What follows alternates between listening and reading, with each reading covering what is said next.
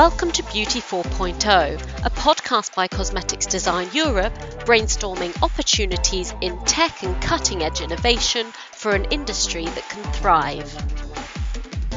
In this episode, we speak with Jo Barnard, founder and creative director of industrial design agency Morrama, about the rising interest and opportunities in the beauty tool space today. Get ready for a closer look at what tools are already on the market, how formulations and designs can be combined, why heating and cooling might be the next big thing, and why pricing and aesthetics need to be balanced.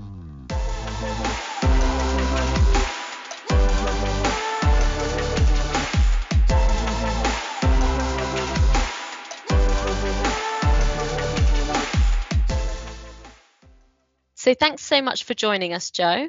Thanks for having me on.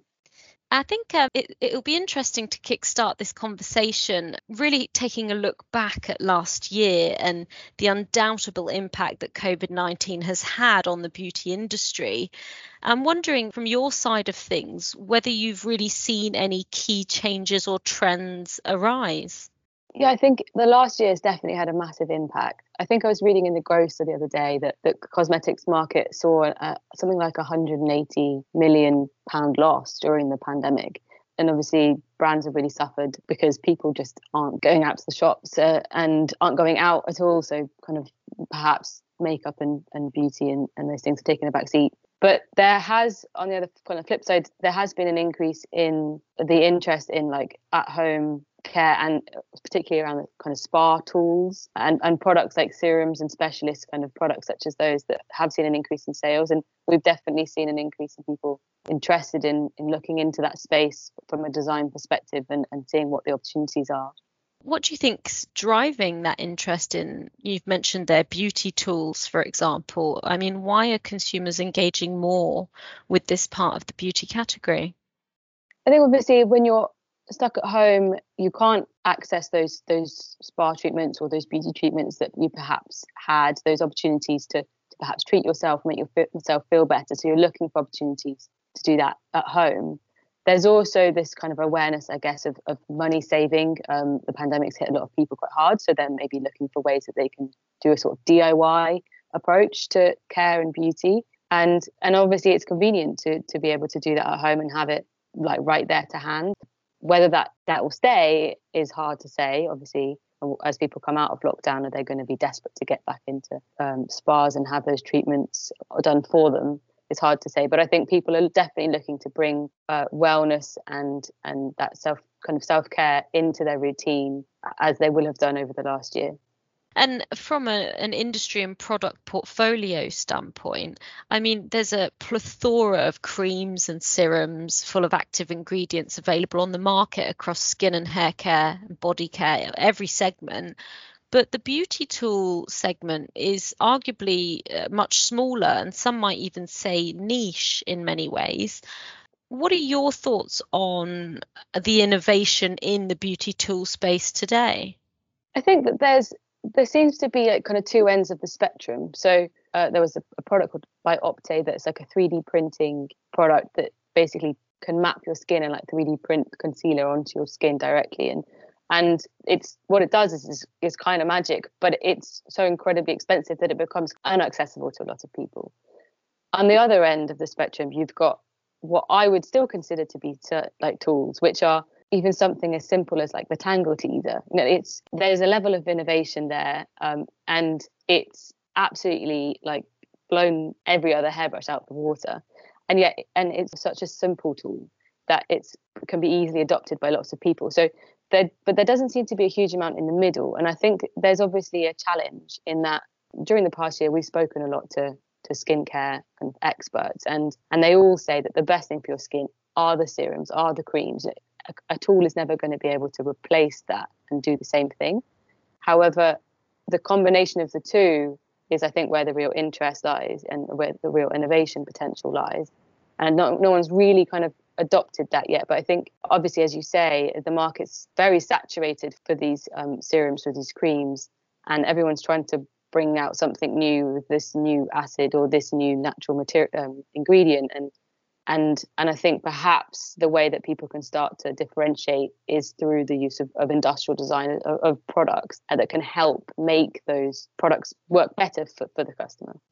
Okay, so that sort of middle ground in, I suppose you're referencing price terms there when you're talking about middle ground, but then also that aim to combine a tool and a product. Do you think that that's sort of the key potential area here for beauty tools? Yeah, definitely. I think so. And the way that, as I say, the kind of there's these two examples that I gave. The thing about both of them is that they target sort of everyday people, but they're not too niche. And I think a lot of, I guess, what I would class as like gadgets are kind of tailored to quite specific things. And obviously, to be successful, it has to really meet the needs of like a wide range of people.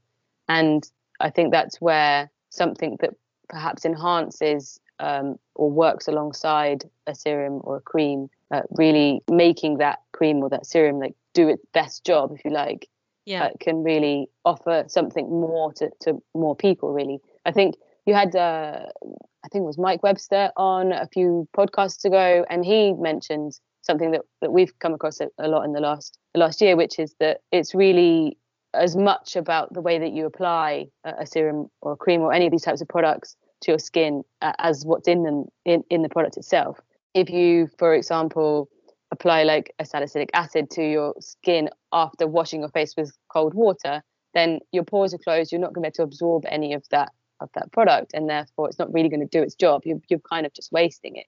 And so the preparation and the way that you apply these products, these beauty products, are as important, if not more important, than actually the product itself. And so having a potential that opens a potential avenue for the use of the tool alongside the product to enhance what that product can do. Yeah, and that ties in really nicely with this whole conversation around precision beauty, doesn't it? Which gets really exciting when you look in the color cosmetics market, precision application. But those examples you're giving there, the improving efficacy of even a skincare or face care product could be done and enhanced by a tool. Exactly. Yeah. Now, what's fascinating is, from the design side, you and your team have been able to work on what you have called a vision of the beauty tool future. I'm hoping you can take us and our listeners through what you've designed and why you've created the tools that you have and what level of promise you think these concepts actually have. Yeah, absolutely. Last year had a devastating effect on the beauty industry, and not as a result of that necessarily, because we work a lot with startups who haven't started yet, and therefore they hadn't been affected by the pandemic. But there was opportunities open as a result of that for these kind of beauty products, beauty tools. And we had a few briefs that were around this space. And whilst one of them is actually going to come out later this year, another one we didn't actually get very far with the project, apart from all the research that we'd done. And off the back of that, we thought, okay, let's not waste this research. Let's put this into 3 potential beauty tool concepts.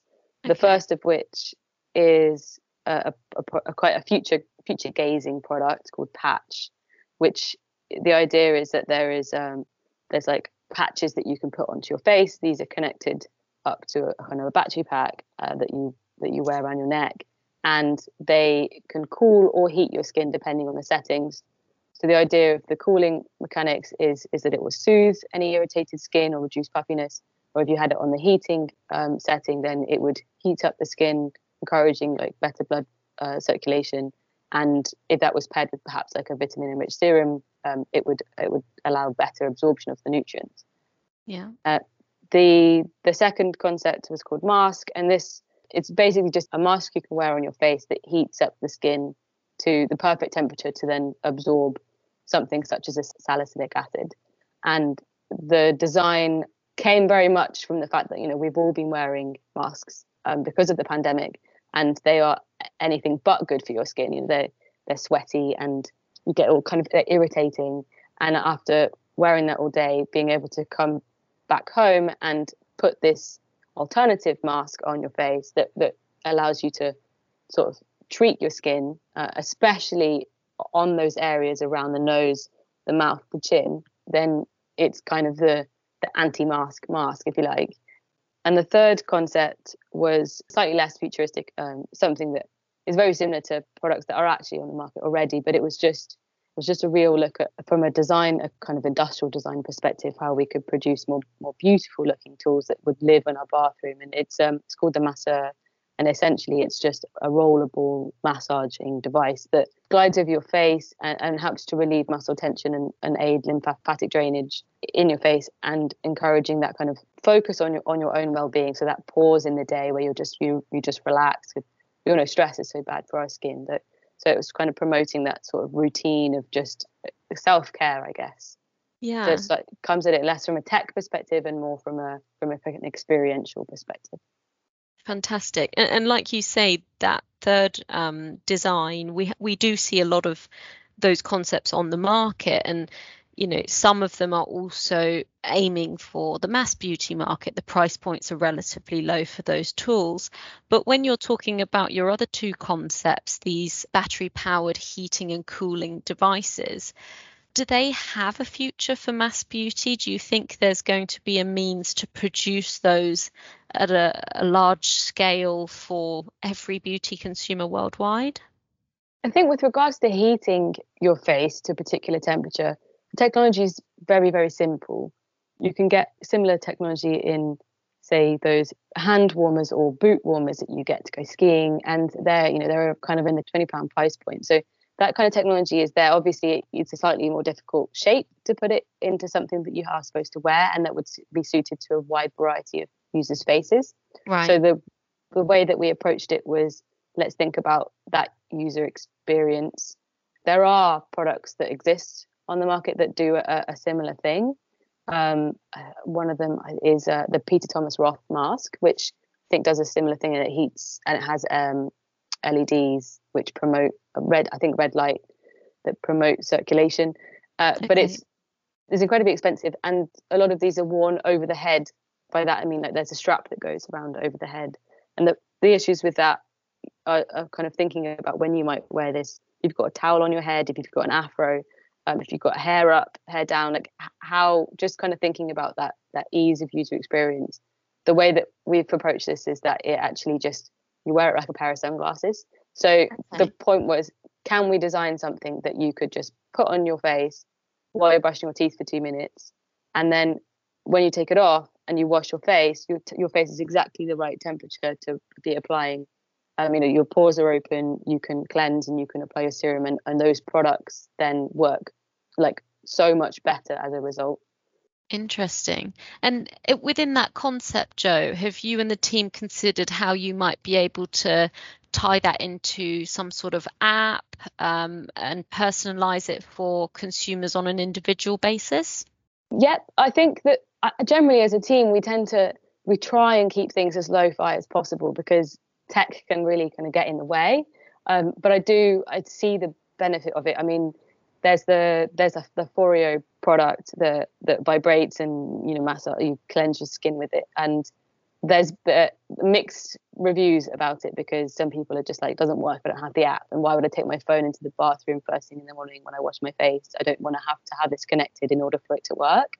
I don't think it's supposed to do that. I do think it's supposed to work without the app, but obviously there's, especially over the last year when we've been literally glued to technology and to stay connected, trying to kind of move away from things being too connected is something we try and move towards. But obviously, in terms of this, it's a very personal experience. You would want some way of being able to tailor it. So I do think that, especially based on price point, if it was something that wasn't going to be too complex to develop and therefore push the price of the product up too much, then yes, it definitely would be integrated. Yeah, I suppose that comes back to your reference earlier of developing tools that can play into a beauty routine to target wellness. And for some consumers, that is, like you say, sort of completely disconnecting from the digital world that we are so already very much connected to. So that's an interesting point, actually, a beauty tool that can work independently of that. Yeah, absolutely. Okay. Now, these three product concepts, you mentioned there the third one, the massage tool, we've already seen some on the market. That's probably arguably going to be quite quick and easy to bring to market and develop. How far off reality are the other concepts, Jo? It depends, obviously, on kind of a few things, because there's some complexity to each of them, of the other two. The mask concept is definitely feasible. It's reliant on some very simple electronics. So in theory, that could be produced relatively quickly. The thing I think that's holding back perhaps the development of tools like this is, to be honest, I mean, there's some things on the market that promise similar results, as in they do a similar thing. They heat and they light up the skin. The problem with them is that they look awful. So one of the things that we wanted to really push forwards here was the aesthetic, trying to make something that doesn't look like something out of a horror movie. And so I think that perhaps there's just a consideration for design and aesthetics, and perhaps brands that haven't ventured into the industrial design space before, that is a big leap. Bringing out a product such as like a cream or a serum, you've already got your formulators, so it's kind of like, okay, let's just look at something new in this space, and we've already got the packaging that's easy, and it's just a marketing kind of innovation in that space. It's all quite safe. Obviously, entering into industrial design is a big leap. It may be a leap that brands might feel they have to do as the market becomes very saturated, and it may be something that we see kind of as a crossover between industrial design and structural packaging, in that the product itself, the packaging of the product is what becomes the tool for application and actually helps with that process. Does that make sense? Yeah, definitely. So yeah, a packaging of that device or tool that then becomes part of the routine that. Yes. Interesting. Yeah. So, and obviously with the patch product, that's reliant on slightly more complex tech, and there's some work coming out of the University of California that's on patches that can both heat and cool when electricity is applied, and so it's not impossible. It's just not likely to happen for the next few years. Okay. And just coming back to your point there about design, the need for a slick design, is that more of a usability argument, Jo? Or do you think that there's an aspect of almost pride and brand equity? I'm sort of thinking we've seen so much happening on social media platforms like TikTok and Instagram, especially with the beauty hashtags.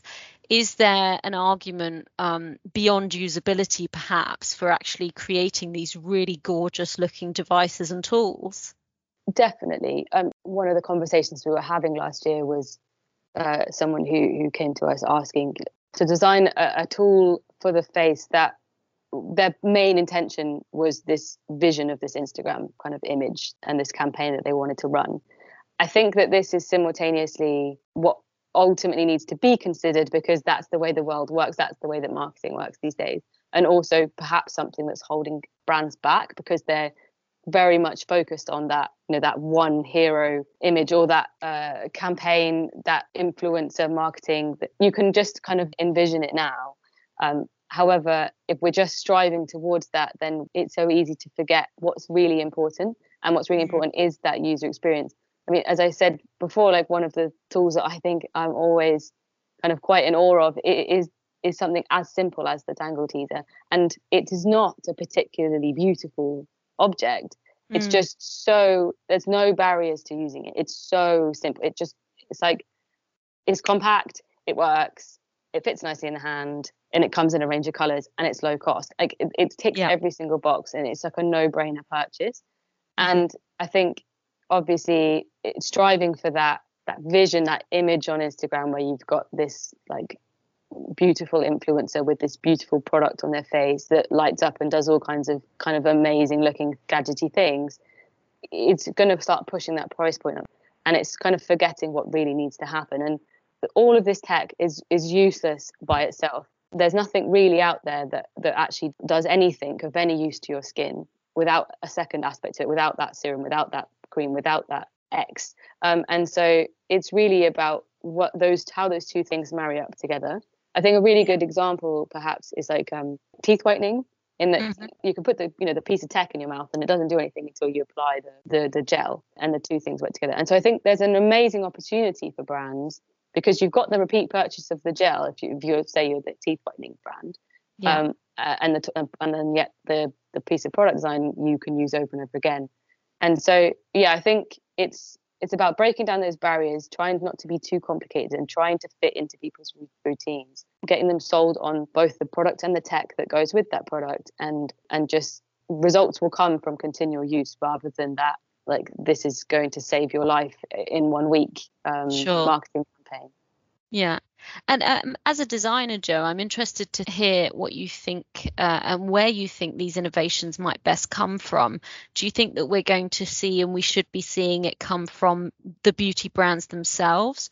Or is there perhaps scope for the tech companies of today to sort of slot in nicely to this space within beauty? I mean, that's a good question. I hadn't really thought about the tech kind of companies entering into that space. Obviously, the technology has to come from somewhere, and perhaps it's a partnership between the two that's really what needs to happen. There's obviously a lack of knowledge in the beauty, majority of the beauty brands about the opportunities within the tech space, and perhaps vice versa. And so there's a collaboration that needs to happen here. Definitely, yeah.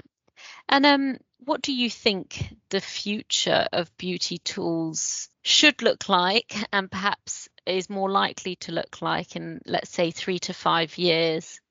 A lot of the work that we do at Morrama is focused on sustainability. And I think whilst we've obviously put forward these 3 concepts, whether I think they should all actually enter into the market is another question. I think it depends on the way that brands put those concepts forwards. As I say, if it's all about kind of marketing this quick fix, this is going to, rid your skin of spots in 3 days, and people are ultimately going to be disappointed, as they are with any kind of beauty tool that tries to say that that's what's going to happen. And obviously, if someone goes ahead and buys a product like that and ends up disappointed, it ends up in the back of a drawer and it never gets used again, and it ends up in landfill at some point. So I hope that the future is a little bit more considered, particularly with regards to the sustainability and the longevity of these types of products. But really, I think that the real innovation, the real opportunity is, as I mentioned briefly before, is not so much in the tech side of things, but it's in perhaps the way that products, whether it's like makeup or serums or creams or gels or whatever it is, those beauty products, how they're packaged and applied. Coming back to Mike Webster, who had been working on a concept for applying lipstick in a decorative way, like an inkjet printer for your lips. I think something like that is where it's very interesting, because you've got a product that's reusable and then refillable, and whether that's the packaging then obviously is tech, and you kind of refill it. And I think that that's where the real exciting and innovation, I think, lies in the future. Yeah, it made me think about your earlier point of combining topical cosmetic products with tools. And I've just thought, we are seeing this mass push towards refillables and durable beauty containers. Do you think perhaps there might be a future opportunity to use those durable containers of a cream, for example, as the actual tool itself, or is that a bit far-fetched? No, absolutely. I think definitely there's something interesting in that space. And if nothing else, because it actually reduces the need for the product, whatever that packaging may be, to become almost nothing. And if it becomes just a refill, then you're reducing that plastic waste by putting it into the structural tool or product that the cream or the serum or the lipstick or whatever it is that goes into. And I think, we're seeing, obviously, the project that we worked on last year with Wild, that's a refillable deodorant, and you've got like a nice case, and you refill with a paper wrapped deodorant. You can obviously imagine a world where that case, perhaps not for deodorant, but makeup, for example, does more than just hold it. It heats it, or it cools it, or it helps you apply it in the correct way, or there's more and more innovation kind of happens with regards to that aspect of the product. Yeah, definitely. And in keeping with that sort of less is more sustainable vision. Yeah, absolutely. Yeah, I mean, we have to be considering that no matter what. And I think, as I say, whilst we came up with these concepts for these beauty tools, I think they have to be done in the right way. And it's not just a case of, okay, let's just bring tech into the beauty space because that's the future. I think Sure. it has to be done in a really considered way. And obviously considering the needs of the consumer as well, because we shouldn't be marketing them like these quick fixes that we know don't work. I can't calling out any brands that do that, but there are products out there.